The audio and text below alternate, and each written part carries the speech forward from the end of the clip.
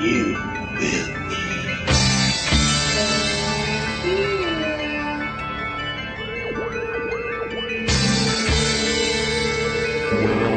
to Spooky South Coast. Look, I know the supernatural is something that isn't supposed to happen, but it does.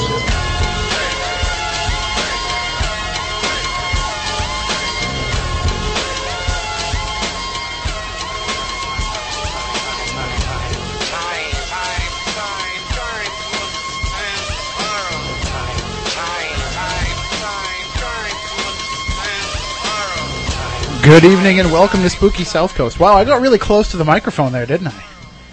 Sorry about that. Good evening, everybody. Welcome to Spooky South Coast on during a special primetime slot. And I just ran over and I opened up the blinds here at the Spooky Studio at WBSM. So if anybody wants to come on by and wave and say hi. Matt, we got any bumper stickers? Not with us. I think I might have a couple in my bag. We have that one. Yeah, we do. We could always replace that one. Well, come on by, wave hi, and if we have a bumper sticker, we'll give you one. How's that work? Sounds good to me. Yeah, because, you know, we're celebrating the big reunion here of the Spooky Crew. All back in the studio together for the first time in, like, what, a month, I think? About that.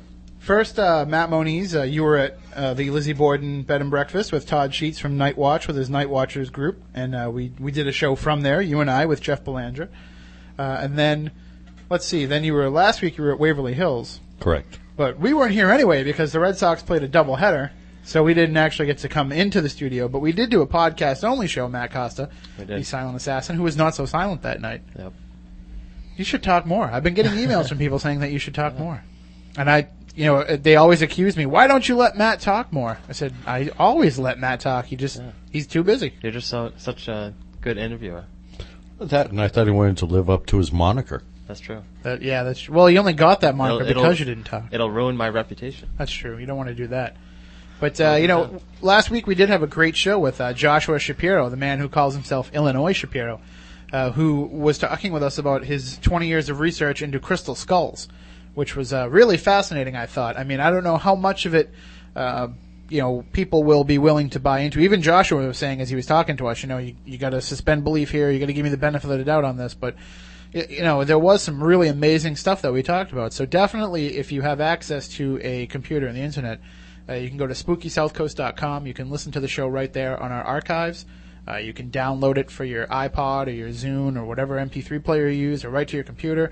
Also, PlanetParanormal.com has all of our shows uploaded as well. And pretty much anywhere you can get a podcast, you can find Spooky South Coast at this point, really. Pretty much. Yeah, I mean, we're all over the place. We are. You know what it is, though? It's the great work of all of our loyal listeners who, if we're not there, they make sure that they give the feed to the site and make sure that it spreads around. So it's quite a little network we've developed. And Indeed. Oh, I want to use that as a lame segue because we did talk about Indiana Jones and the Kingdom of the Crystal Skull last week. And because we were podcast only, we didn't get to give away tickets to see the movie. And we have 2 pairs of tickets to give away to see Indiana Jones and the Kingdom of the Crystal Skull. And it took all of our efforts not to use them ourselves. That's true. I did pay to go see the movie myself yesterday. And I'll give you my review of it a little bit later on. But later on, we will give away 2 pairs of tickets to see Indiana Jones and the Kingdom of the Crystal Skull at Flagship Cinemas in New Bedford. They were so generous to donate these to us. And we will let you know about a great event they have coming up as well a little bit later on. But I will give you my review of Indiana Jones and the Kingdom of the Crystal Skull, and if you've seen the film and you want to call in, we'll save some time at the end to talk about it. But I mean, let's just say there's a heavy paranormal bent to the story, so it fits right in here on Spooky South Coast. But tonight we will be talking to our guest Alexandra Holzer.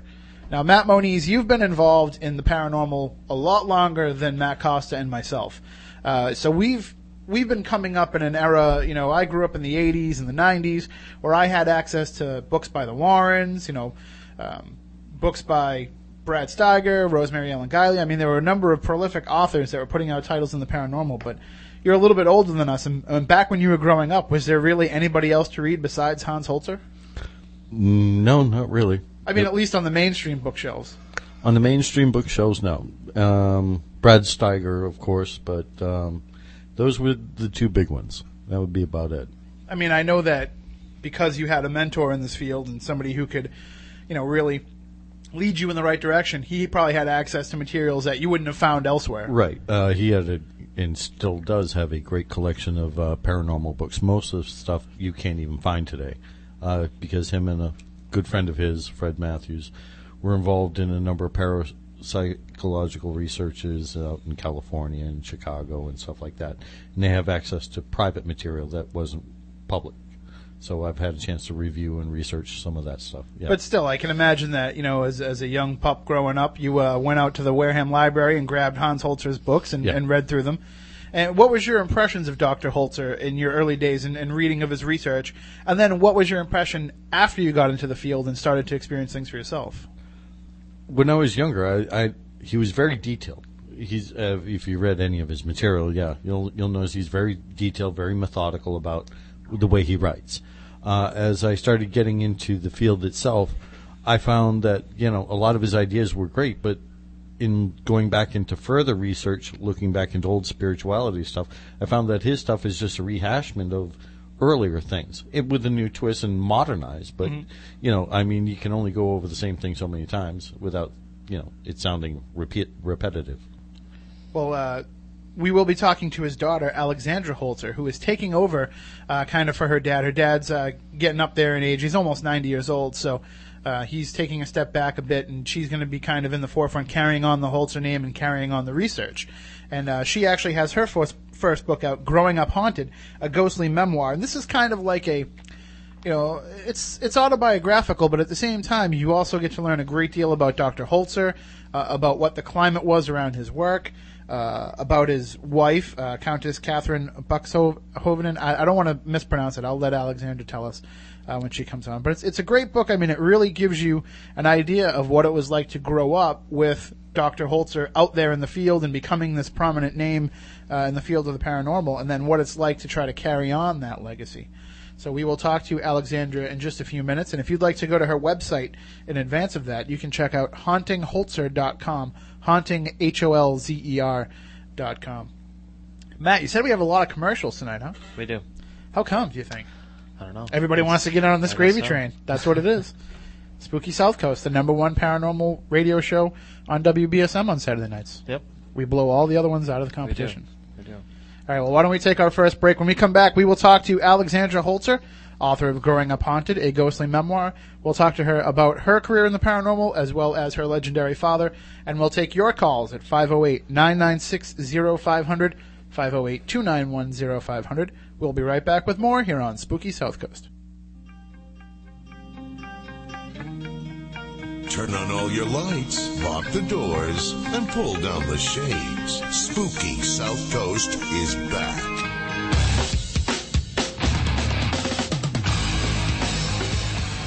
All right, welcome back to Spooky South Coast. We are here each and every Saturday night, well, for the most part, talking to you about the paranormal. Usually we're on from 10 p.m. to midnight, but we're on at a special primetime slot tonight, not only because the Celtics are coming up, Game 3 in Detroit of the Eastern Conference Finals.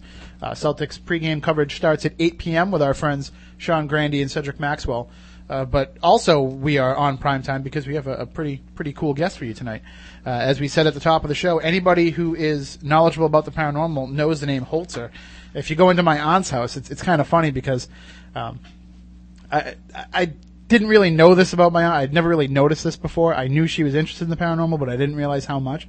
When you go into her house now, almost every end table or coffee table in the house has a Hans Holzer book on them, which is kind of funny because a lot of them are voluminous. Yeah. So I said, you're probably doing damage to the furniture by putting some of these books on there. You should maybe get them all on a shelf, but they are all over the house. And we have Alexandra Holzer, his daughter, who is continuing the legacy, joining us tonight. Good evening, Alexandra. Welcome to Spooky South Coast. How are you? Good, and thank you for having me on. It's my pleasure. Oh, I know we've been trying to set this up for a while, and because of all the sports and everything that goes on here, it's been hard to pull it off. Right. Oh, please. It's meant to be. It'll happen, and it did. So there you go. See? Absolutely. So I have to ask you first question. What was it like growing up haunted? It really was, for me, what was considered normal. And I say that because I think the paranormal is normal. So, if that makes any sense, it was growing up in an apartment that was like a museum, because my father chased ghosts for a living, you know, and my mother was an artist, and so the two combined really made it very eclectic. And so we were a very creative family, and so anything went, you know. And my father was just kind of, you know, not very strict, you know, in a lot of ways, but he had his way, and if you didn't do it his way, you know, all mayhem would break loose. So, I mean, ghosts were not the problem. It was my father. So, you know, I was in fear of him, but, you know, seriously, it was interesting. It was quite interesting. Well, you know, you mentioned how, you know, Dr. Holzer has things his way, and, you know, that's how he likes it, and he doesn't like any deviation from that. Right. And he's like that in the paranormal field as well. He is. He's the one thing I have to say, there's many things, obviously, but the one thing that stands out that I want people to realize, which is one of the main reasons when I came into my own awakening of where I was supposed to go in life, is that he sticks to his guns, his paranormal guns, if you will. He, you know, is not a politician. He will not flip on you, you know? You could vote for him time and time again, he will win, you know? He just, he believes what he believes, he did what he did, he continues to still have that belief, and if there's any correction in his ideas or anything that comes out that's new, he'll tell you whether or not he thinks, okay, there's more to this. Let me go and read up on this and see what that says. He's not going to just, you know, slam the door in that face. But at the same time, he is very old school, very old-fashioned, and he did start during a period where investigations and science, who had been around for a long time, really came to the forefront because he brought it out further into what back then was considered mainstream, meaning bringing it out into, you know, the television and things where there wasn't any cable and making headlines. Mm-hmm. So. Well, one thing, and unfortunately the way that the paranormal field is today, you have a lot of people who are jumping with both feet into this pond, and they haven't really done the research and read up on, you know, some of the figures and information that they should. So a lot of people that are new to the field might not actually be familiar with your father and some of his writings, but he actually thinks that a lot of what people do today, at least in interviews I've read with him, he actually thinks it's kind of a amateurish to be running into these haunted locations with the different meters and different technology that we bring into these ghost hunts, and he swears by the idea of bringing along a psychic or sensitive with him. Right, he does. And the thing of it is, some people will look at that and say, yeah, let's get back to the basics. And some people will look at that and say, oh, no, we have to wear a tool-belt cell, you know, filled with gadgets and dowsing rods and all sorts of things so that we can have all these, you know, pieces of equipment on us for data. You know, and then some people say, well, why can't we do both? And that's where I sit. Mm-hmm. That's my fence. You know, you know, he's not going to agree with everything, and you know, that's the way life goes in general. You're not. If I go and I do my thing, you're not going to agree with everything that I'm doing either. That's just the way of the world. You can't please everybody, and the paranormal is no different. His whole thing was that there's a respect factor that he feels is missing. He feels that because it's become more acceptable, because of cable television, because there's more articles being written up versus maybe 10, 15 years ago, he feels there's an irresponsibility going on. Now, if you ask him directly, he'd say, you know, you need to learn parapsychology. And he's asked me directly, are you going to study parapsychology, in his Austrian accent? I said, no. Why not? He said to me. I said, because I'm not studious. I was horrible at school. That's why I went to art school, Dad. Hello. You know, and he'd just be like, well, you're not a ghost hunter. I said, I'm not looking to be. That's where he comes from. He just feels that, you know, there's a lack of understanding of how this works, and that you don't walk into a place or somebody's home and say, okay, right away I'm getting an apparition. And it's going to happen because we're filming it or because we want the data and we're impatient and we can only be here for a few hours. That's not the way it works. And so that's really his beef with everything. But, you know, he isn't going to agree with everything, and I don't agree with him on everything. Well, I mean, being his daughter, I can imagine that you wouldn't, but especially the whole teenage years, you know, that's pretty much what we all go through. But I was thinking about it, and before I read your book, I mean, having read your father's books and knowing of him for many years, I was kind of the opposite opinion about bringing psychics along. I mean, I'm like you are. I think that they can be brought along as another tool to use, right. But I just would never rely on what they're saying. And I could never understand why your father, who is such a smart man and who has experienced so much, why he would just rely on that. And then when I read your book, it kind of came to me. The reason why he can do that is because he doesn't need all this extra evidence to prove that there's really something there. Right. He has faith that it's happening, and his word, at least to his readers, is good enough. Right. And the fact that, you know, back in the 50s, they had, you know, what he used was a tape recorder and a basic camera. They had Polaroids, too. And you really couldn't doctor much of anything. There wasn't Photoshop. There wasn't anything like that. So you're dealing with the bare minimum there. And he went out with top mediums in the field, mind you. These were very credible people. They were very, very old, like ancient. Not like mummy ancient, but let's just say they've had years of experience, and they've worked on like hundreds of cases and cold cases and all sorts of things. They really worked hard to helping solve these cases for people and helping find loved ones and helping people cross over and just dealing with situations where nobody else would. That's who he was, and that's really what he was about. And he came up with the same information that you can pretty much find today. And also what you're saying, which is true, is that he also has the faith and the experience himself to know, because we've all experienced things in our family, to know that there are things in life that happen that are bigger than us, including things that are in our galaxy that we can't explain, things that are in our ocean beds that are still yet to be discovered. We are really tiny, and until we get a grasp on reality that there are things that are out of our control, that we're not going to understand everything, we have to be more in acceptance of our life path and where we come from and where we're going and where we came from, and just be okay with it and stop looking to have a quick fix and an answer, because it doesn't work that way. You know, it's almost like if you had that crystal ball, you'd be winning the lottery tickets and making money and stuff. This is no different. And so his whole message to people, starting from the 50s, you know, when he was really out and doing this, and it got really, really moving in the 60s when he had support from Eileen Garrett, who ran a parapsychology foundation in New York City, who supported my father and pushed him into writing his very first book called The Ghost Hunter. He coined that phrase. That came from him. You know, was a respect of human life, and to value your own life, and to understand that when you go, it's okay. That if you were a good person, you will cross well, and there will be those to help pull you across. You will be okay, and life goes on. And it wasn't so much focused on the bad things and demons and things, because he doesn't believe in that. It was more about spirituality, and anything that was evil or harmful, you know, he did, you know, nothing scared him. He'd fight it, you know, like with Amityville. It did not scare him one bit to walk into that house knowing the impressions that were left there after those murders. Didn't bother him. He was more angry at the fact that he wanted to get to the bottom of what happened and why, because he believed that it was the Indian chief. And so that was his passion. But nothing ever... He thinks, what's fear? Fear is ridiculous. Mm-hmm. Well, you know, it's interesting because Amityville is one of the cases that he's most associated with, and it is kind of strange that his theories and beliefs on it were kind of buried for a while, because people were going to the Jay Anson book, and they were going to the films based on the Jay Anson book, and they weren't really paying attention to the entire story. Exactly, which was the investigation.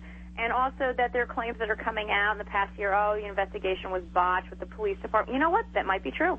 Mm-hmm. These things happen in life. Things resurface. You know, it's been 30-plus years now. But, you know, there's a respect factor, and that's why I go back to that word with him. You know, everybody's entitled to what they believe, but he was there. He was there. And he you know, people are like, oh, claim to fame, writing books, you know. It wasn't about money, because let me tell you something. Personally, coming from one of the daughters, because there's two of us, as you know, there was not much money from this. If anything, it was more heartache and headache in our house during those times when he went out and he worked on that case than anything else, because it got worse from that point on. And a lot of stuff I do leave out in the book because it was just really painful. And the fact that people were murdered, and it took me half my life to understand that case, because I didn't get it, you know? Well, was there some vindication for your father, at least when the updated version of the film came out a few years ago, and they actually brought his theories into that a little bit? Was there some... Yeah, he thought it was interesting. You know, my father, it's really hard to impress him. He is a tough cookie. He'll sit there and he'll do that eyeball thing, and he'll raise his thick, you know, bushy eyebrow to the right up real high, like, you know, Dr. Spock, and he'll kind of look over and be like, that's interesting, very interesting. Okay, we'll see. You know, he doesn't buy things that quickly. He has to let it absorb. And I think the way, knowing him, that was his way of saying, okay, not bad. All right. Well, we are talking with Alexandra Holzer, author of Growing Up Haunted, a ghostly memoir. And if you would like to call in with a question, 508-996-0500, 508-291-0500, and we have a call on the line here. Okay. Good evening. You're on Spooky South Coast with Alexandra Holzer. How you doing? Okay. I guess they got nervous. Ghosts must have come in and scared them off. Perhaps. It happens all the time here. Yeah. Well, I'd like to take a step back to something that you said a few minutes ago when your father asked you if you were studying parapsychology, and he asked you how you could call yourself a ghost hunter. Right. And you said that you don't want to call yourself that. What is it that you want to be known as in the paranormal field? I really don't. I just want to be Alexandra Holzer because, what people don't understand if they haven't read the book is I'm publishing under his name because he never had any sons, and we had this conversation when I was a teenager, and I had asked him a question. I was a very inquisitive child. I'm a typical Aries. We need to know everything. And I said, did you want any boys, Daddy? And he looked down and he goes, of course I wanted a boy, but I had 2 beautiful daughters, and I'm just as happy. And for some reason, when some things stick with you as a kid and others don't, that stuck with me. And here I am, 4 years into this, and I knew when I published my first book, I said, it's got to be Holzer. It's not my married name, it's got to be Holzer. And so I kind of feel like I need to continue his name to bring back respect to the field just because alone it's exploded, because we are such in a modern society, and it's important to have the youth that are growing up that don't know him to reintroduce who he is to them as like a history lesson, as if I was a professor for them, and it's my job to do that. It's my job to teach them. Whether they want to hear it or not, that's their choice, but there are people that want to hear it, and so that's what I'm doing. As far as what I want to be known as, I don't know. I've written my own show from the days of In Search Of. I've gone back to my roots. I've come up with something completely creative and unique because that's what I do. I'm a writer. I'm an artist. I've done acting. So it's inherent. So when you see all this stuff going on with TV shows, people are like, yeah, dime a dozen. True. It's even harder today to do that now. And here I am trying to do it. And I'm cuckoo for doing it. But I've actually gotten through the process, and now I'm moving forward. And I don't care what people think. I appreciate what people say, whether it's negative or positive. They have that right, just like I have that right. And, I just wish everybody well and keep on trucking. So I don't know. People will call me all different things, hopefully not any bad names.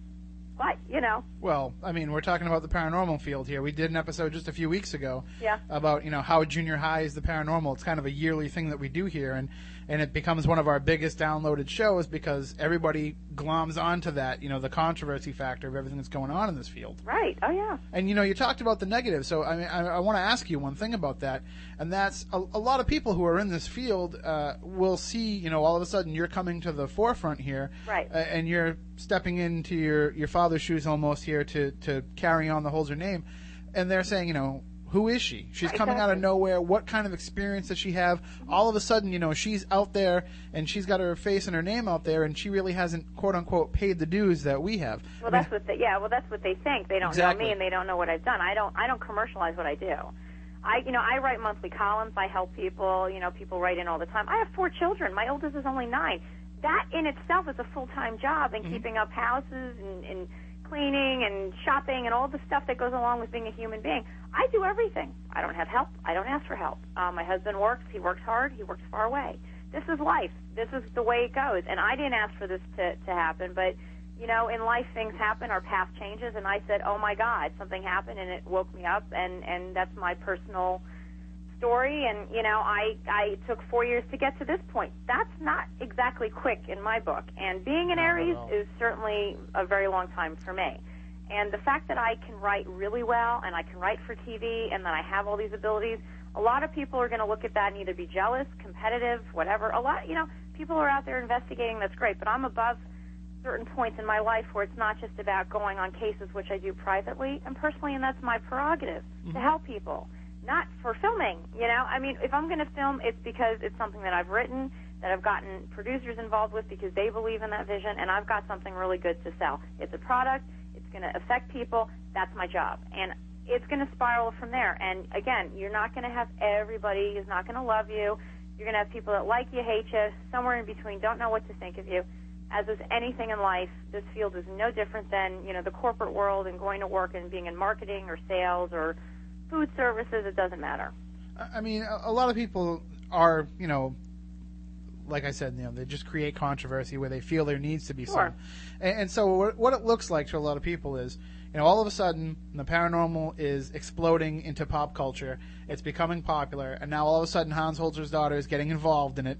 And they're just not really paying attention to what's going on. Sometimes, your father was still very active. He's still writing books now, isn't he? He and I published together. We worked together. He's 88 years old, and and this is another thing that really pisses me off. As you get older in life, it gets harder, and when you're consistent in your work, that's rare, especially nowadays with our youth. It's really important for them to know a Hans Holzer because he's always been consistent. He sticks to his guns. He did what he said he was going to do. And we came up with this thing where I said, let's write as father and daughter. So, together, I came out with my book with Schiffer Publishing, which is their first memoir, so they had no clue what was going to happen with this one. And with his book called The Spirit Connection, which is a really good light reader for the younger generation, because I asked him, please, put something together for the teens and the 20-something-year-olds that don't know you. And with my youth and my small, tiny 5-person fan base, maybe we'll grow from there and re-educate people so that they are getting everything that they can get from what's out there now, what's been out there for the past few years, and what's been out there, 50 years ago. See, I mean, and that's just the way that it looks to me. It's a matter of, your father was so prolific and he was, quote unquote, getting the job done for so many years. Yep. And now it just so happens that this is the time where you need to kind of step in and carry on that legacy. So, George Bush that we have now didn't run for president against his own father. Right. It was kind of when it was your time, you stepped in, and the same thing with yourself, I think. It's the same thing. And you know what? This is just as political because, like you stated, it's more like with the mainstream. But, we're really not there yet. We're not as mainstream as people think. I mean, that's another thing. I mean, if you look at the major networks, you've got The Ghost Whisperer. There's another show called The Supernatural, Medium. Okay, those are major network shows, but those are script-written shows, but they're based on true stories.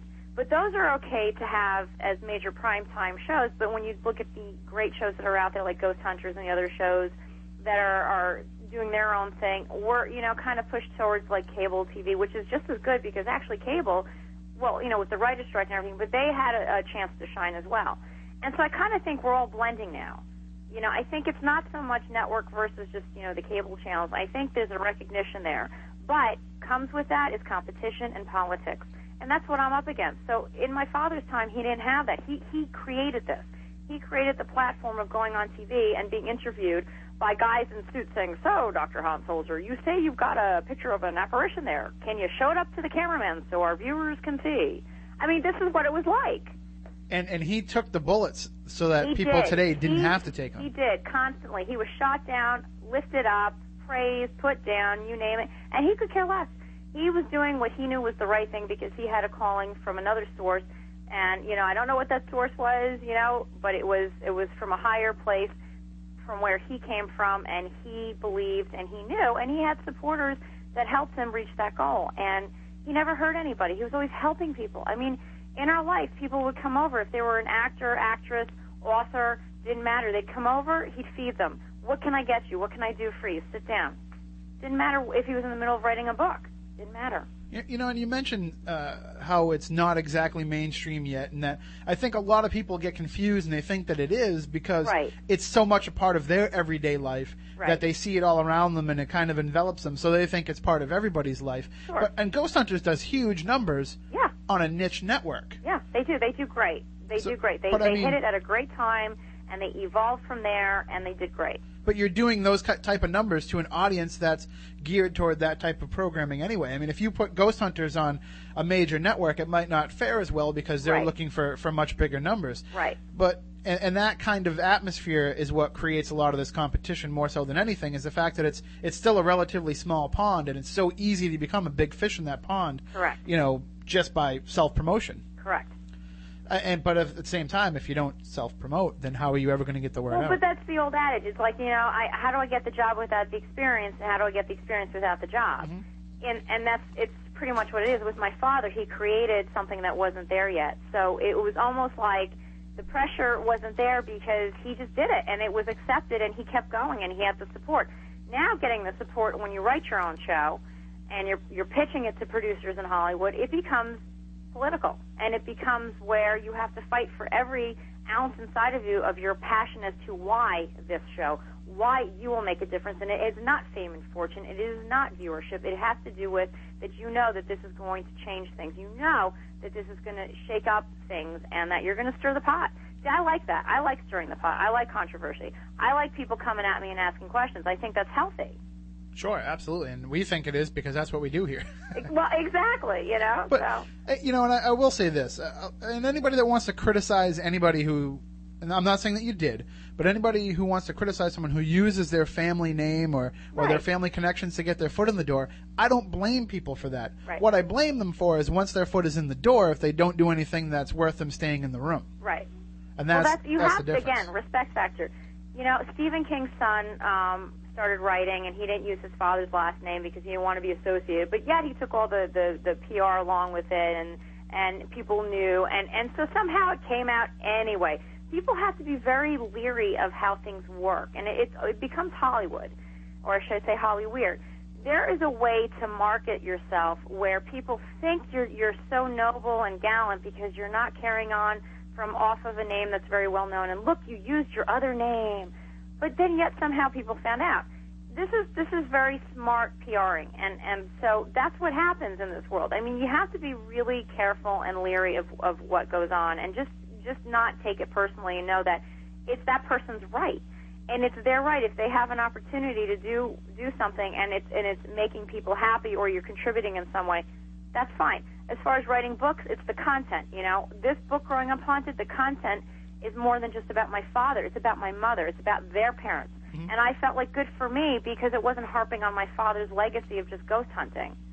No, because, that's what people wanted. All they want is a ghost book, and I wasn't going to do it. And you know what? If it's not a bestseller, fine.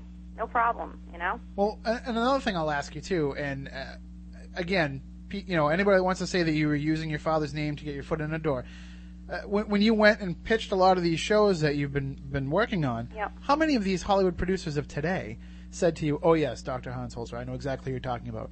None. Exactly. I mean, in that type of field, you know, they're just looking for, the paranormal's big right now. Well, let's develop a show about the paranormal. They're not seasoned investigators, researchers, documentarians. You know, they're just trying to jump onto a craze. It's a money chain. And, you know, I mean, and so that's my point is, like, it's so much harder for me because I'm not just the host of something. I'm not part of a team.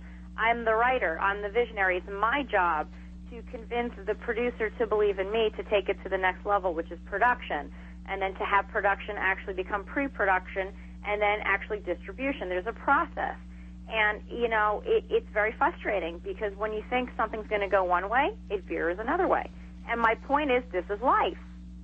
This is no different than anything trying to get that job you're up for, having to get a new car, but you can't, you know. I mean, there's all sorts of things that happen, you know. But the thing that worries me is the health of my children and my family, and that's really all I care about. So I put it all in perspective. Yeah, I'm going to keep going with my projects, but I stopped to a dead stop. If somebody is sick, I don't do radio, I don't write, I do nothing until that person's okay. I mean, it's just, I'm trying to make people aware of their own mortality, if you will, and that's kind of where my father comes from, that, you know what, you're not here forever, make the best of it, and maybe you'll get lucky and come back again and do it better. Maybe you're done. Maybe you're even luckier and you're finished and you could just continue on to the next realm and have a good party, you know. Mm-hmm. Go talk to Elvis. He's around, believe me. Well, we have to take a quick break here, but one question I want to ask you before we go into the break now is it says on your website, hauntingholzer.com, that there's actually a documentary filmmaker looking into the story of Growing Up Haunted, and that you already know who you'd want to play your father. Well, it can't be Darren McGavin, unfortunately, because he's no longer with us. Yeah, no. God, he was so great. He was such a funny man. God bless him. It's Joaquin Phoenix, and I've met a couple of people that know him, but I have yet to meet this guy. So I almost feel like if I meet him, that's a miracle. Well, you also know that he's a method actor. He is. No, really, he is. So if he is to play your father, it's going to be like living with your father all over again when you're on set. Well, he reminds me of my father, and I get impressions, so I feel like with the veganism and the whole thing with animals and the, eccentric way of life and just the weird way of things, yeah, it would be pretty much like a young version of my father. Oh, I'd definitely pay money to go see that film. Cool. All right, well, why don't we take a break? When we come back, we'll talk more with Alexandra Holzer, and we'll talk more about her book, Growing Up Haunted, and what it was like to grow up haunted. We'll be right back with more here on Spooky South Coast. Prehistoric monster the Japanese call Godzilla just walked out of Tokyo Bay. He's as tall as a 30-story building.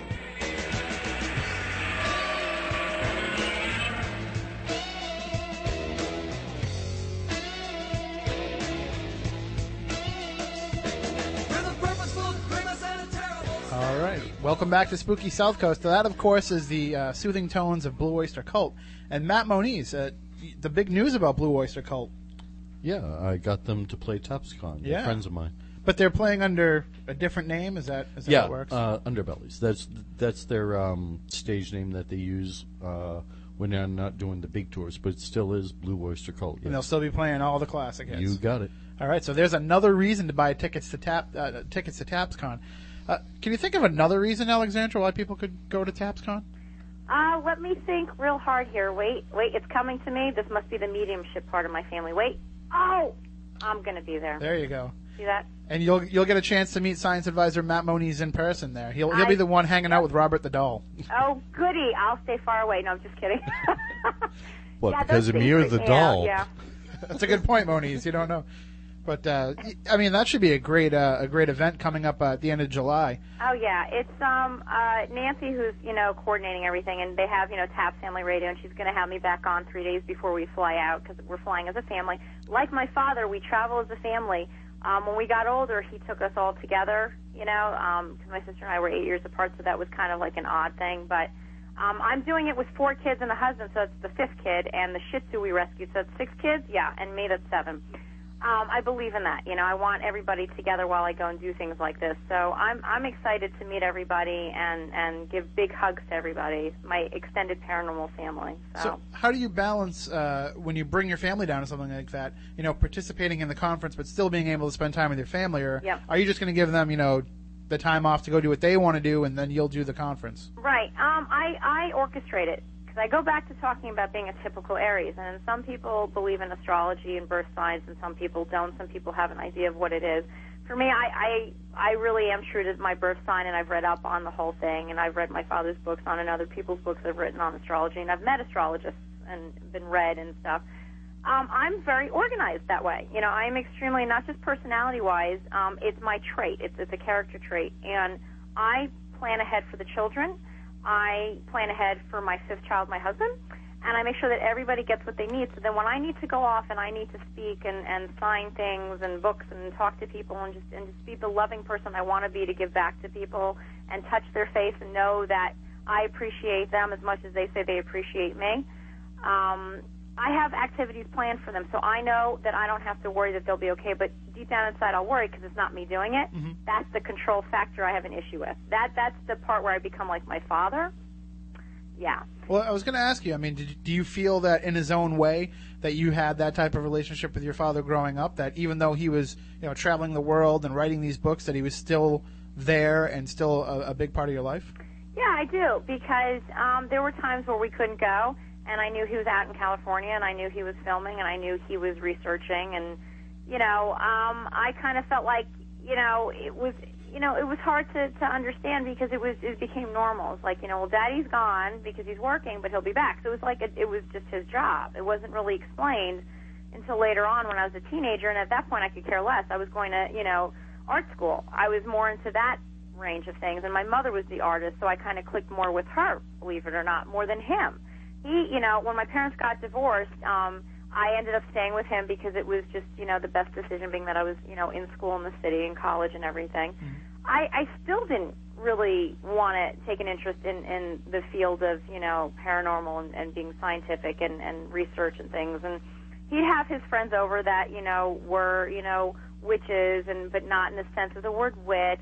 That was their religion. And there was a lot of mediums and again, actresses and stuff. Mostly women, by the way, at our home for him. Mostly women that were half his age and very, very nicely filled out, shall we say. Mm-hmm. That was just the interesting part of it. But I lost my train of thought. Well, that's usually what happens with me when somebody mentions filled out women. But hey, now that's my mother, and you've read the book. And yes, for people who don't know, my mother. When I said my father, the book's logline I came up with was my father chased ghosts for a living, my mother chased the women, and my sister chased the volleyball demon because my mother was gay and had her thing going on during the marriage. My father was doing the ghost thing, and my sister was a volleyball fanatic. She was a closet case volleyball fanatic where she had a bazillion volleyballs in the room. She played on every single sports team. She made the New York State Empire Games, which was a pretty big deal in New York, and she could have gone all pro. So, but those were her demons. She couldn't let the volleyball go, and then she got married, and she married a guy that was also into volleyball. So it was just like a hell. It was a living hell. And I'm guessing you probably don't play very much volleyball yourself. Oh, honey, I'm not. My husband says you run like such a girl. I'm like, that is so chauvinistic. Shame on you. I'm very feminine. There's a difference. All right. Well, we are coming up on the news, and when we come back, we'll talk more about the growing up haunted, about what it was like growing up in your house and having the experiences that you had. But this is kind of a loaded question for you with only 2 minutes before the news break here. But was there ever a time in your life when you said, boy, I really wish this wasn't what my dad did for a living? Yeah. When I hit school around grade 5 and 6, when my mother would wrap up books and give them to me to give to the teachers around Christmas time as gifts, and they'd open it up and you'd see the big title, Ghosts and Other Things, and Life After, Life Beyond Life, and people look at me like, huh? I'm like, I'm out of here, folks.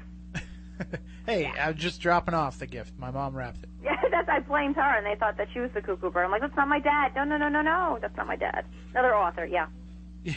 It just happens to be the same name. Yeah, right, exactly. It's a coincidence, Like, I don't play the flute either, so it just happens to be the same name. That's right. All right, well, we are coming up on the news. When we come back, we will talk more with Alexandra Holzer, and if you'd like to join in on the discussion, you can. 508-996-0500, 508-291-0500. And when we come back, we will do our new segment, The Week in Weird, and then we will talk to you more about Alexandra. Now, I will give away those pairs of tickets to see Indiana Jones and the Kingdom of the Crystal Skull. Matt, do you want to do the Indy trivia, or is that what we should do? Because we put it in the podcast last week. I don't know, we could. We could. Nobody's answered them yet, so maybe that's what we'll do. So stay tuned. We'll be right back with more in just a little bit here on Spooky South Coast.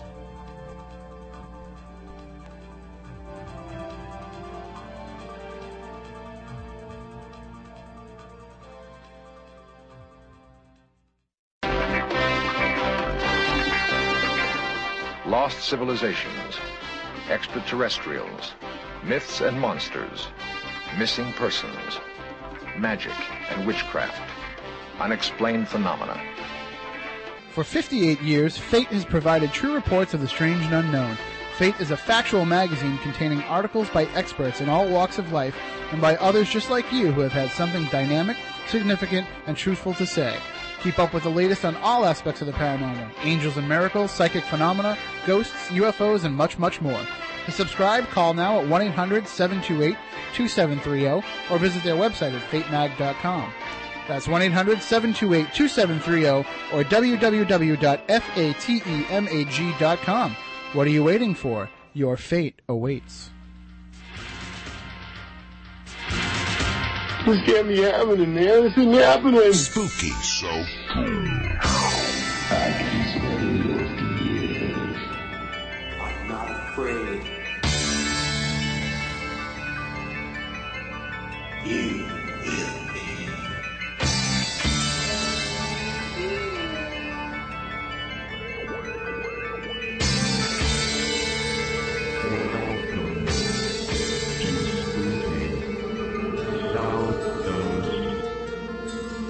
Look, I know the supernatural is something that isn't supposed to happen, but it does happen.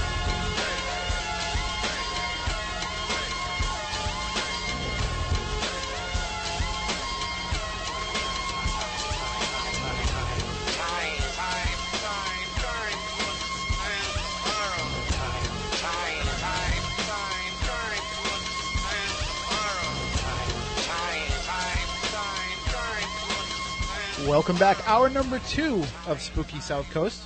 And for those who are just hearing us for the first time, we are here each and every Saturday night, usually from 10 to midnight, where we talk about all things strange and unusual, the world of the paranormal. And if you ever missed a show or you want to check out some of our past shows, just go to SpookySouthCoast.com. You can download podcasts there. You can listen to streaming audio right there. You can listen to the show live. Maybe you listen to us on podcast and you didn't realize that Saturday nights from 10 to midnight, if you just go to SpookySouthCoast.com, you can hear us live. And pretty soon, Matt Moniz, people are actually going to be able to see us. So let's just see who this is real quick. Good evening, you're on Spooky South Coast. Hello? Hello? Hi, who's this? You got someone named Bartola? Do I know someone named Bartolo? No, you got someone named Bartola.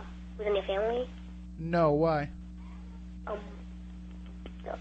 My friend Bartola was telling me that was the number, so, well, I think I got mixed up. I think it's 506 or 50100, she said. Okay, well, you're actually on a radio show right now, so... Huh? You're live on the radio right now. You called the radio station. Welcome to Spooky South Coast. Yeah, how you doing? Show. You ever seen a ghost?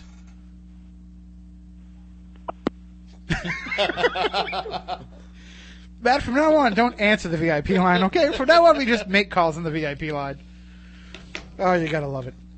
Anyway, what was I saying? Okay, people can hear us a variety of different ways, Science Advisor Matt Moniz, but coming up in a couple of weeks, they'll actually be able to see our ugly mugs coming up here. We're going to be on TV. Oh, yeah, we are. We'll be on... The History Channel, actually. Yeah. Gives us a little bit of credibility and respectability, huh? What do they know? Or either that it's going to bring down the credibility. Yeah, we just took down the whole History Channel in one fell swoop. But no, we're actually going to be on an episode of Monster Quest. It's called Monster Quest Ghosts. And that's really all we can tell you for right now. We will tell you what happened at a famous double murder site not too far from the Spooky Studio here. We'll go that far. A place that we talk about quite often here on Spooky South Coast. But it'll air June 11th from 9 to 10 p.m. on the History Channel. And definitely check it out. I mean, we'll be involved. Jeff Belanger's involved. A couple of great investigators who actually conduct an investigation for the program. So you want to check it out because it's going to be a little bit different than what you've normally seen and heard about the goings on at this location. Let's just say it's a nice place to spend the night. Yeah. And not just because of the ghosts. So there you go. June 11th, 9 to 10 p.m. on the History Channel. You'll get to actually see what Matt Moniz looks like in person. You'll get to see him walking out of a building and everything. It's fascinating. I'm just kidding. It's going to be a great show. We're actually going to have trailers for it on our website as soon as the History Channel makes them available to us. But there's just a few other events we want to make you aware of. Coming up next Friday night at the Cape and Islands Paranormal Research Society's Paranormal Lecture Series, guest speaker Jeff Belanger, or Belanger, or Belanger, or Bellinger, however you want to pronounce it. He doesn't care as long as you buy his book. Jeff Belanger will be presenting Weird Massachusetts. It's his latest book. He'll take you through the weird, unusual, haunted, and even cursed aspects of the Bay State. From devils and monsters to Native American legends, Massachusetts is full of history, oddities, and folklore that will make you laugh, shake with fright, or simply scratch your head. And Jeff will make you scratch your head because he has head lice. Jeff will have copies... I got to get these little digs in him here when he's not here, you know? Jeff will have copies of the book for purchase, and he will give you his personal touch by signing them. He's going to light me on fire at the barbecue. Weird Massachusetts, April 25th, 2008, Lecture Hall A at Cape Cod Community College in Barnstable. 7 p.m. to 9 p.m. is the time. The cost is free, but donations are always appreciated, and they are highly recommended and expected from the Spooky Crew. We want you to give a little bit to the Cape and Islands Paranormal Research Society for the great paranormal lecture series they put on each and every month. Also, Jeff Belanger will be appearing in Braintree at Open Doors. He'll tell about some of his tales exploring the world of the paranormal and the research that he's done. Expect to laugh, expect to be intrigued, expect to have fun, and just go to opendoors7.com, opendoors7.com. And if you want to find out about the Capers event, go to capers.com, CAIPRS.com. One more event to tell you about before we get into the Week in Weird. Kristen Gartland of TAPS and Ghost Hunters presents a very special night on Saturday, June 21st, 2008 at 7 p.m. Eastern at the Sons of Italy on Falmouth Road in Katuitt, Mass. It's a special night of food, drink, and music played by the ever-awesome band Seven. There'll be several awesome raffles to benefit the Independence House in Hyannis. Funds will go to those in domestic violence situations. The Independence House has been helping victims since 1979, providing shelter, childcare, and counseling. And the volunteers there really rely on donations to keep the shelter going. So if you want to find out more about the Independence House, you can go to their website, independencehouse.com. And if you want to find out more about this event, you can go to SEVENANDKRISTYNGARTLAND eventbrite.com. You know, Kristen, just ask John Horrigan to buy you a URL. He's got enough of them. He probably already has one for you. But, no, absolutely. Definitely go and check that out. We'll put a link up right on the front page of SpookySouthCoast.com to make it easier for people. But they're going to have a raffle there. And there'll be signed Ghost Hunters cast photos, signed merchandise from famous sports teams, Boston Militia sweatshirt and T-shirt, and Arbonne basket of goodies, and win a night co-hosting Spooky South Coast. So we're also going to throw in a Spooky South Coast T-shirt, too, as well, to the winner of that raffle. Let's throw in some bumper stickers and some Absolutely. pens. Well, we're going to have some down there anyway, so everybody that goes there can get one, and it's a worthwhile cause. Absolutely, and we highly recommend that you buy a ticket. Again, they're $25. Go to Seven and Kristen Gartland at eventbrite.com to find out more. And Kristen's going to be joining us in a couple of weeks to help promote the event as well. So that is coming up. Make sure you mark your calendar. We might even be broadcasting live from there. We have to go check out the location and see, if they have the facilities large enough to accommodate our mobile production studio. All we need is a phone booth. Basically what we need is an internet connection and a power outlet. But it's the Sons of Italy, so we don't know. We don't know how they do things over in Italy. All right, let's get a little weird here. More bad news. Well, I got a great show for you today with some wonderful weird stuff.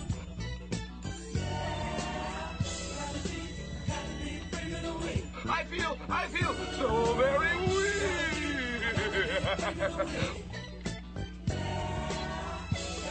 The Week in Weird.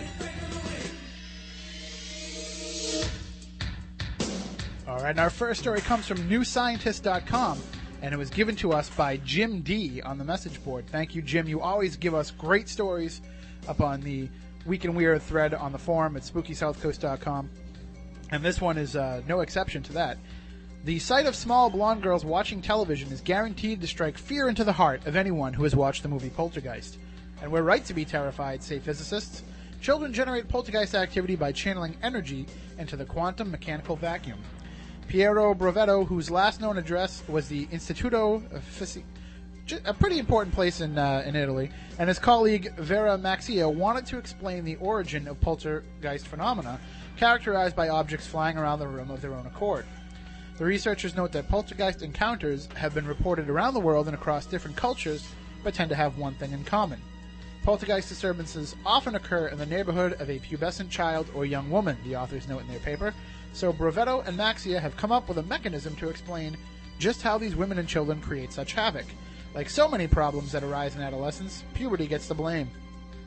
Puberty is a modification of the child body which involves various organs, chiefly the brain, they state. They hypothesize that the changes in the brain that occur at puberty involve fluctuations in electron activity that, in some rare cases, can create disturbances up to a few feet around the outside of the brain. These disturbances would be similar in character to the quantum mechanical fluctuations that physicists believe occur in a vacuum, in which virtual particle and antiparticle pairs pop up for a fleeting moment before they annihilate each other and disappear again. The two scientists believe that the extra fluctuations triggered by the pubescent brain would substantially enhance the presence of the virtual particles surrounding the person. This could slowly increase the pressure of air around them, moving objects and even sending them hurtling across the room. The Poltergeist paper will appear in the journal Neuroquantology, and New Scientist contacted Brian Josephson, a Nobel laureate physicist who is on the editorial board of Neuroquantology, and he said, "This looks distinctly flaky to me." And I've actually corresponded with Dr. Josephson myself, and if he's calling it flaky, I go by what he says. Matt Moniz, you're a scientist. You know more about this kind of stuff than I do. What do you think? I'm going to go with flaky as well. Okay. So you and Dr. Josephson are of like mind. Well, yeah. How many Nobel Prizes do you have? No, I'm just kidding. You just haven't picked yours up yet. It's a long way to Stockholm. No, well, he's not completely wrong. I mean, everybody's been theorizing, it is a mental energy that's causing these, whether it's antiparticles or not, we don't really know. It's a matter of sitting down and taking the appropriate measurements. But these things happen so rare, having the right equipment, having all of that there. By that same token, being someone who has experienced true paranormal phenomena and been around it, and recorded it, yeah. Let's say not paranormal phenomena, because I think even this, if it was the child's brain, would be considered paranormal. But ghost phenomena, actual spiritual presence and manipulation, of physical objects. And how can we take that away from these cases, or could that also still be what's going on? I have a feeling that the two are related. I think what it is the child is able to tap into that energy that people from beyond are using to manipulate. If the people from beyond are actually there manipulating these things, or maybe it's vice versa. Maybe those who have passed on are using the extra energy given off by the pubescent brain. That's one other theory. Now, unfortunately, we need to study this more. That's what we call circular logic. Yeah. All right, Matt Coster, what do you have for us? All right, from the United Press. In Frankfurt, Germany, a German scientist has proven that people forced to smile and take on a job of insults suffer more and longer-lasting stress that may cause harm to their health. Tell me about it. Dieter Zaff of Johann Wolfgang Goethe University in Frankfurt studied 4,000 volunteers who worked in a fake call center. Half were allowed to respond in kind to abuse on the other end of the line, while the other half had to suck it up. He found that those who were able to answer back had a brief increase in heart rate. Those who could not had stress symptoms that lasted much longer. Every time a person is forced to repress his true feelings, there are negative consequences. We are all able to rein in our emotions, but it becomes difficult to do this over a protracted period. In an interview with a German healthcare magazine, Zaff suggested that people who must keep smiling on the job should get regular breaks to let it all out. That's it. All right. Well, first of all, the first thing I want to say is the day job, one of my many jobs, the day job that we share. I want you to hang that on our boss's bulletin board. I was going to put it on his desk. Perfect. That's the first thing. And the second thing is, so do I now have permission to, every time I see somebody with a T-shirt with the picture of the bear that says "Grin and Bear It," can I punch him right in the face? Right in the gut. Right in the gut. Right in the bear. Right in the bear. As long as you're grinning when you do it. Grin and bear it. I'm an angry person by nature, and I love being angry. Sounds like you have a case of the Mondays. I do. How do I spell relief? W-E-E-K-E-N-D. No, I love being angry. I love being able to yell and scream at people, and it makes me feel good. Makes me feel better about myself to belittle others. It's all Shut up! venting. Stop! All right, I'm talking now. You had your chance. It's over. It's my time. Moniz. No, it's my time. You can talk. Just don't say anything that'll make me angry. Okay. Why, are you going to turn green on us? You won't like me when I'm angry. All right. Thank you, Snuz, for picking up something out of the Metro UK. The ghost of a girl is blamed for a spate of crashes. The ghostly apparition of a girl is being blamed for a series of crashes on a stretch of country road. Spooky sightings of a girl aged about 5 in a Victorian dress have been seen on a road in the West Midlands and are now being investigated by paranormal researchers. The late-night visions are occurring along Old Knoll Road in Halswyn near Birmingham and are believed to be responsible for a number of crashes and near misses in the area in recent years. David Taylor, chairman of Parasearch Group, which has been investigating the claim, said he had not found a rational explanation so far. He added, although people who have reported the sighting did not actually crash, they were close to it because they had to swerve around the apparition and up onto the pavement. it could be an optical illusion of some sort. The area around there is an accidental black spot. There have been some series of incidents. Some may be that they have all had the same thing. These people are going to learn how to write. They're English. They invented the language. Yeah, well, you'd think they would learn how to write. Stop it! Read! Mr. Taylor has been investigating the claims of paranormal activity for 22 years. He said, "Most of the time there is a logical explanation, but so far I haven't found one for this case." Resident Jimmy Land, 54, said, "We have quite a few incidents on the road. I wouldn't be surprised if this ghostly figure has something to do with it. It is seen a bit of an accidental black spot around these parts, and maybe now we know why." A West Midlands police spokesman said the most recent incidents included a crash involving a motorbike and a car in November. Last July, a woman was taken to the hospital after a collision on the same stretch of road. So it sounds almost like their version of the red-headed hitchhiker of Route 44. Yeah, I was thinking the same thing. So there you have it, the Week in Weird for this week.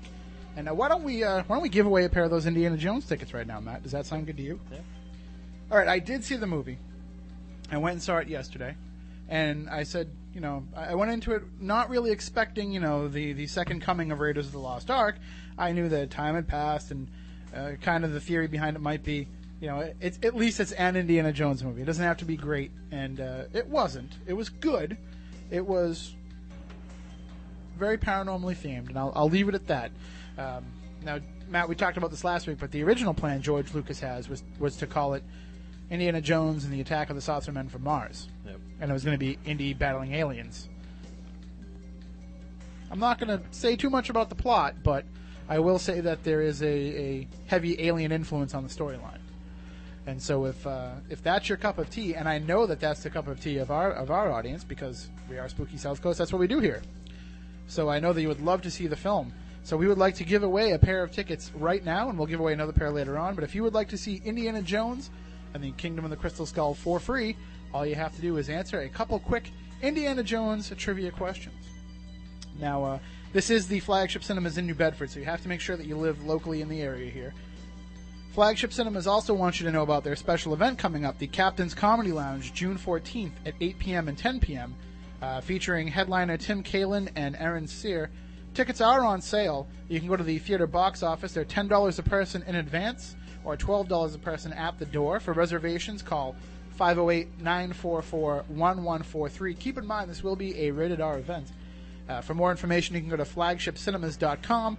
They are located at the Fieldstone Marketplace, 500 Kings Highway, New Bedford, Mass. And if you want to call and find out when Indiana Jones is playing, 508-985-3000. So let's go to the phone line here, and we'll throw out the first question.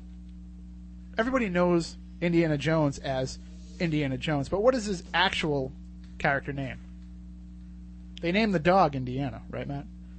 So let's see if this person can answer that question. Hi, welcome to Spooky South Coast. Do you have an answer for us? Hello? He's Googling it right now. All right, if you have an answer to the question, what is Indiana Jones' first name? What is his full name? 508-996-0500. 508-291-0500, and you will win a pair of tickets to see Indiana Jones and the Kingdom of the Crystal Skull. You're on Spooky South Coast. How you doing? Do you have an answer for us? Jones Jr. I'm sorry? Henry Jones. You got it. Father. Thank you. All right, well, hang on, and what we'll do is we'll take down all your information during the commercial break. Okay, great. Thanks. It's always great to have winners here on Spooky South Coast. Well, I love giving stuff away. We should do it more often. I think next week we'll give away your motorcycle, Matt. I don't think so. All right, why don't we take that commercial break, and when we come back, we will talk more with Alexandra Holzer, author of Growing Up Haunted, and we'll also have another pair of Indiana Jones tickets a little bit later on. All right, stay tuned. We'll be right back here on Spooky South Coast. It blew books off shelves from 20 feet away and scared the socks off some poor librarian. Turn on all your lights, lock the doors, and pull down the shades. Spooky South Coast is back. This looks extraordinarily bad.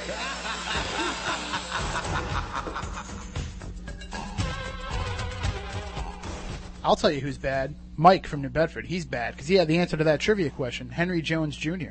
So he won himself a pair of tickets to see Indiana Jones and the Kingdom of the Crystal Skull. We'll have another pair to give away before the end of the show at 8 o'clock. So stay tuned.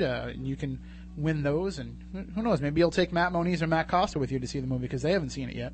I haven't. And I know that you're too cheap to buy a ticket. So. Anna broke. Yeah, so there you go.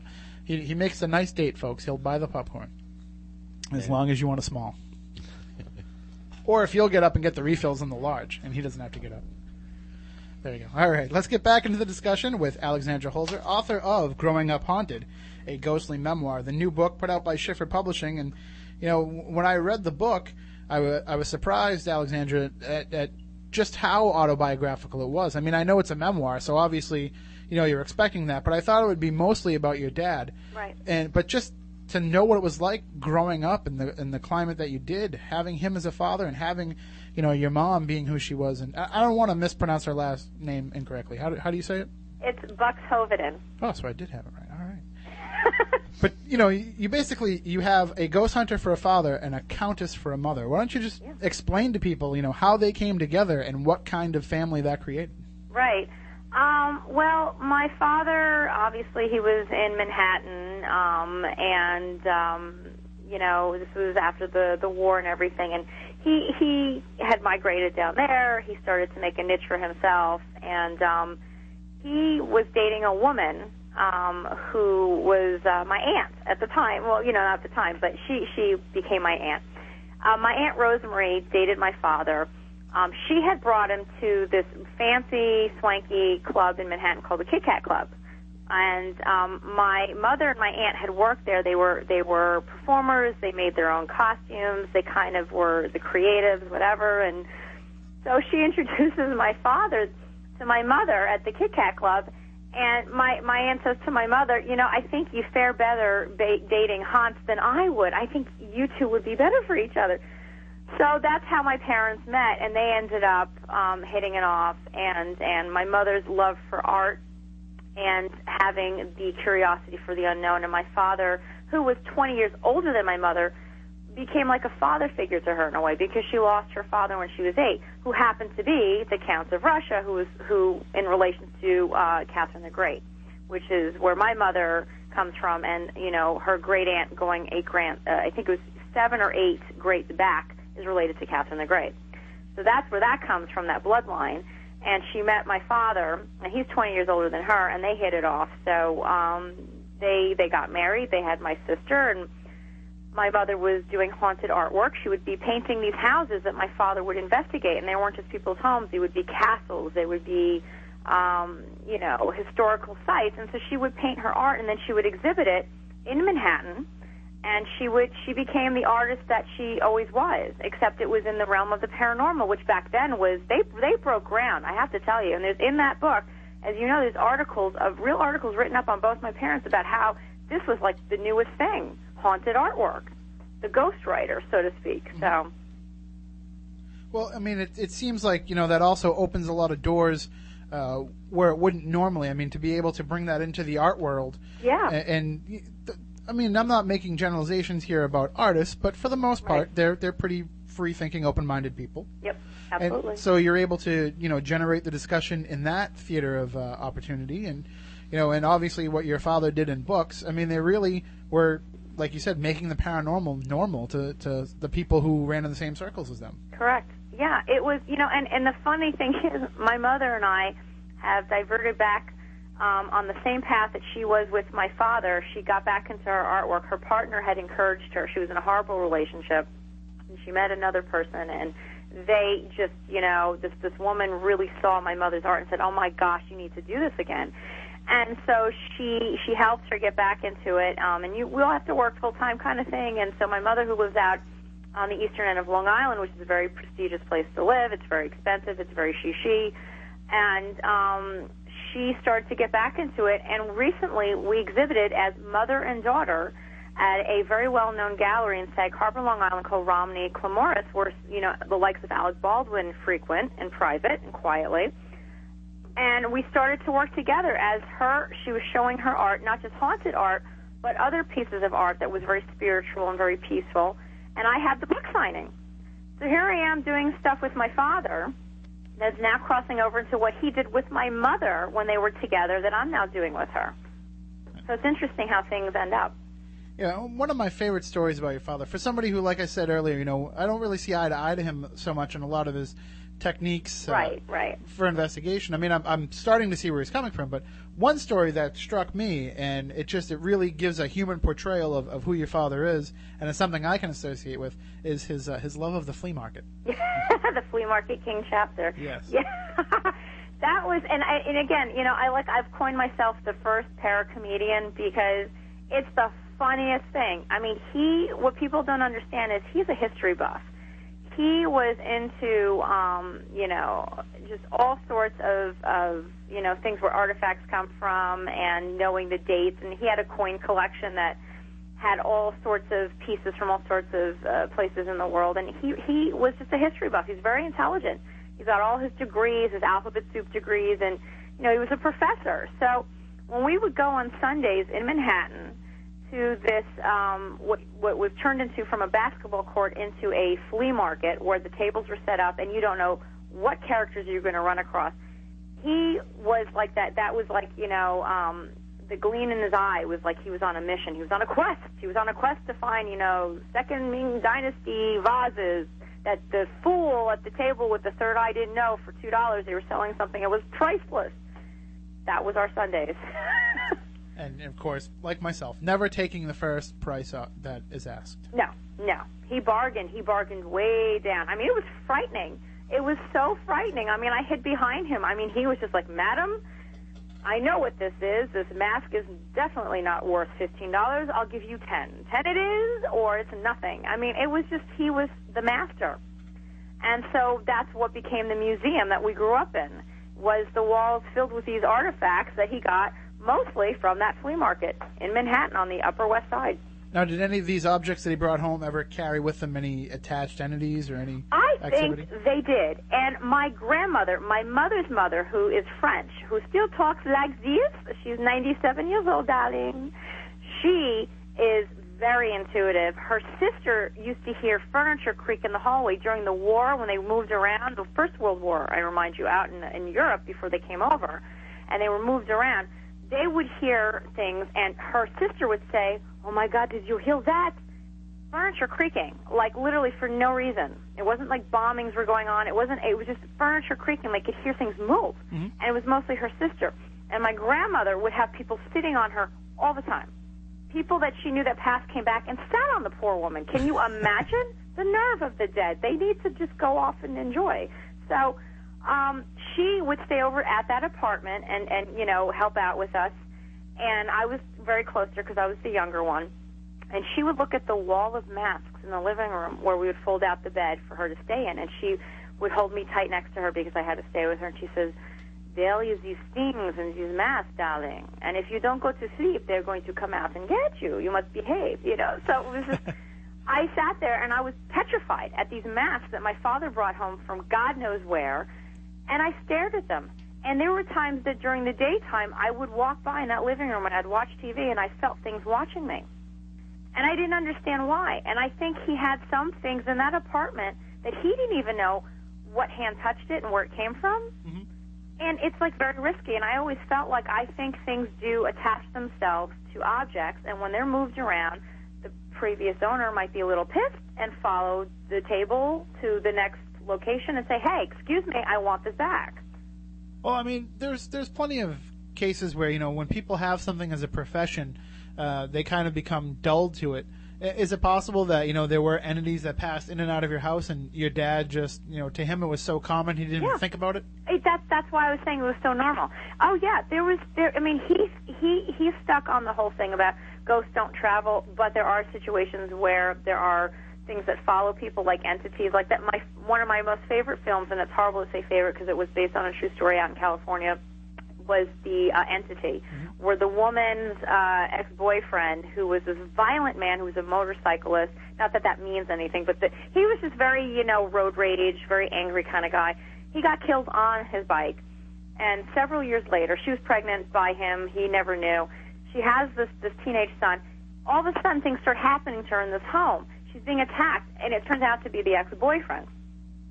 and he's following her. He follows her in the car. He almost gets her killed. He puts his bruises and marks on her body. He's got little helpers around to keep her still so that he can, do things with her. I mean, and this is based on a true story. So my father says that, and then knowing how we grew up and seeing these films and stuff, he does believe things do move around, but it's not typical when there is a haunting and there is a very sad situation of a ghost who can't leave because of how they passed and they're stuck. They don't tend to move from that spot.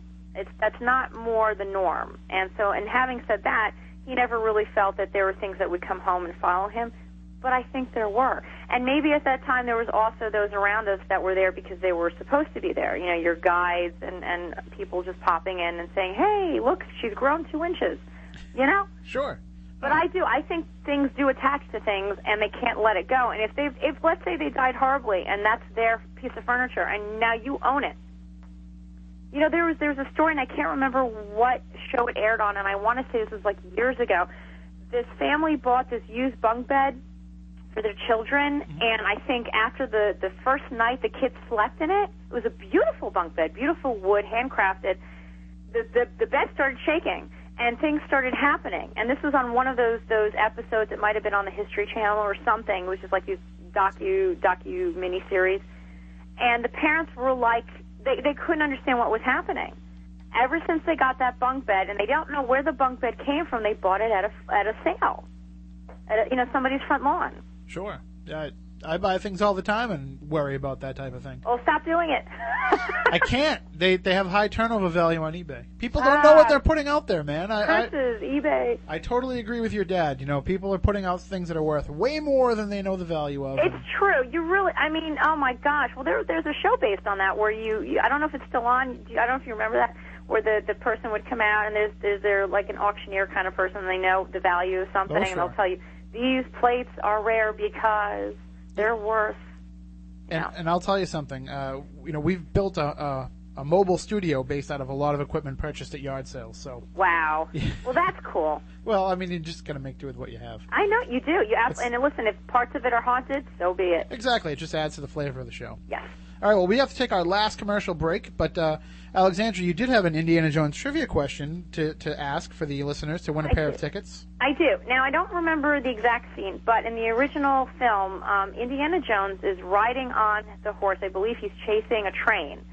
And I wanted to ask listeners what they think is how he kept on his hat while he was riding in that scene, because there was a lot of wind and he was going very fast and his hat kept flying off. What did he do to keep the hat on? There you go. So what technique did he use? Give us a call, 508-996-0500, 508-291-0500, even if you have to give it a guess. And you will win a pair of tickets to see Indiana Jones and the Kingdom of the Crystal Skull at Flagship Cinemas in New Bedford. Remember, go to their website, flagshipcinemas.com, to find out about their upcoming comedy night. All right, well, let's take a break, and we'll see if somebody wants to call in to win those tickets, and we'll be right back here on Spooky South Coast.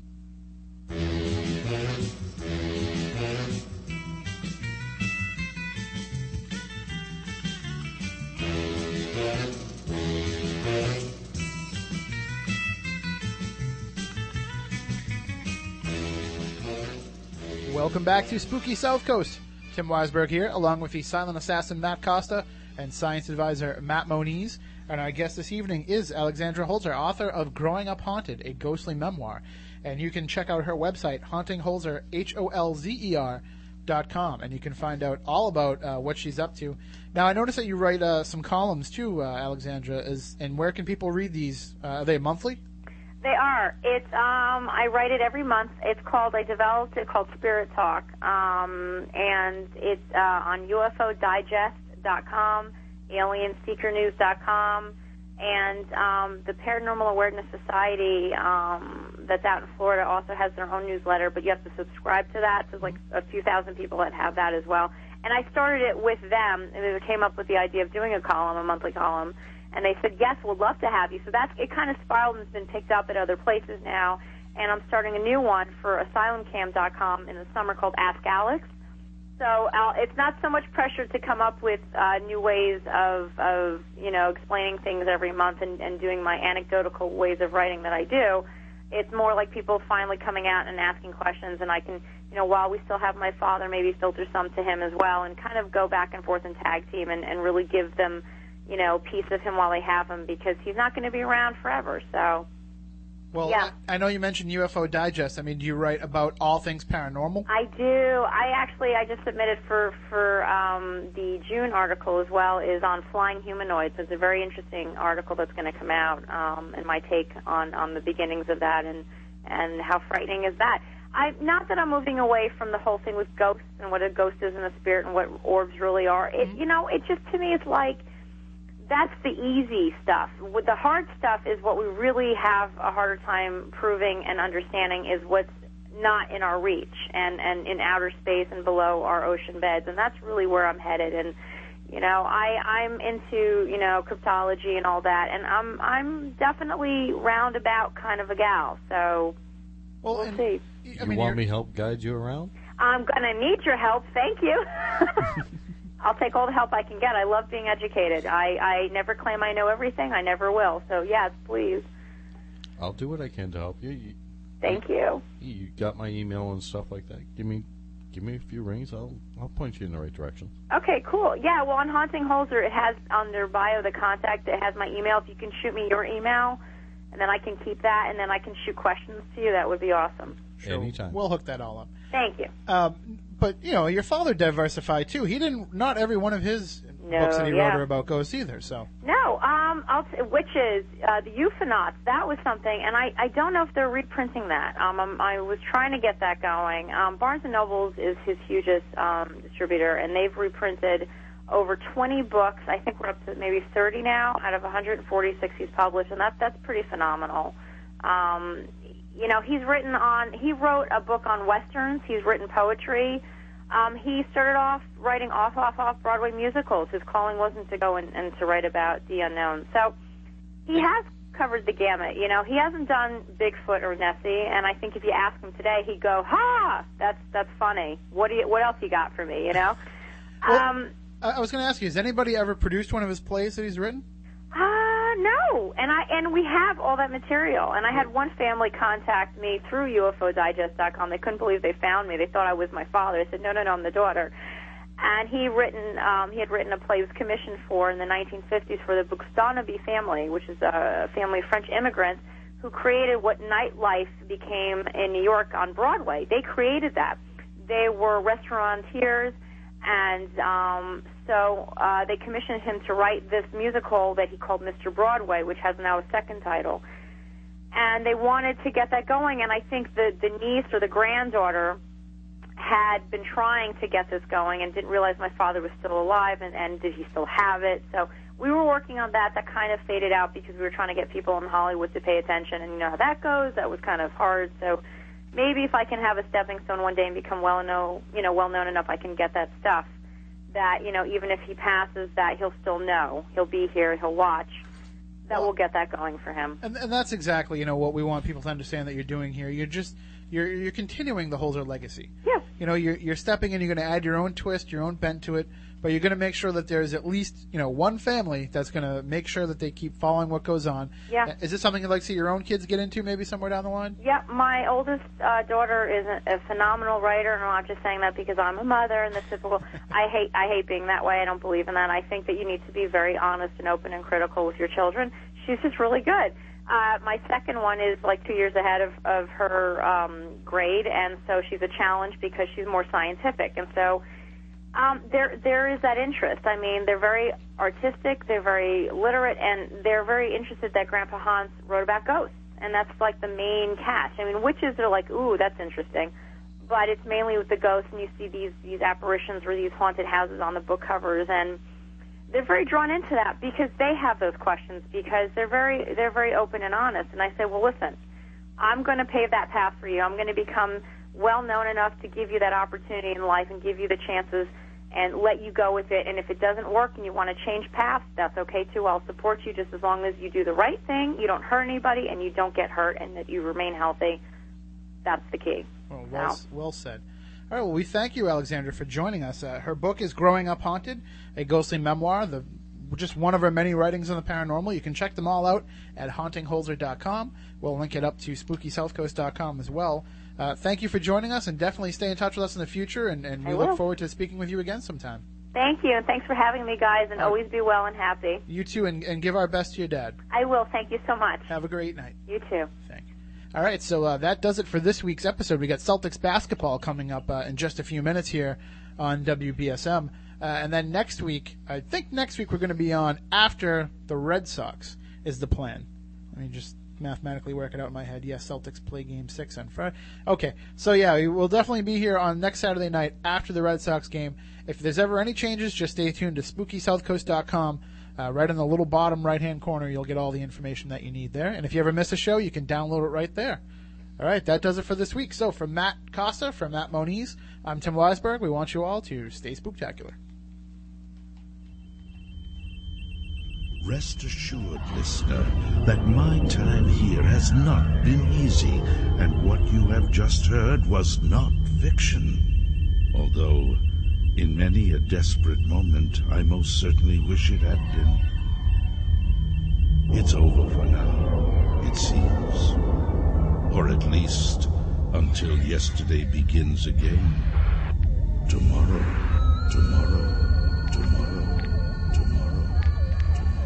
Look, I know the supernatural is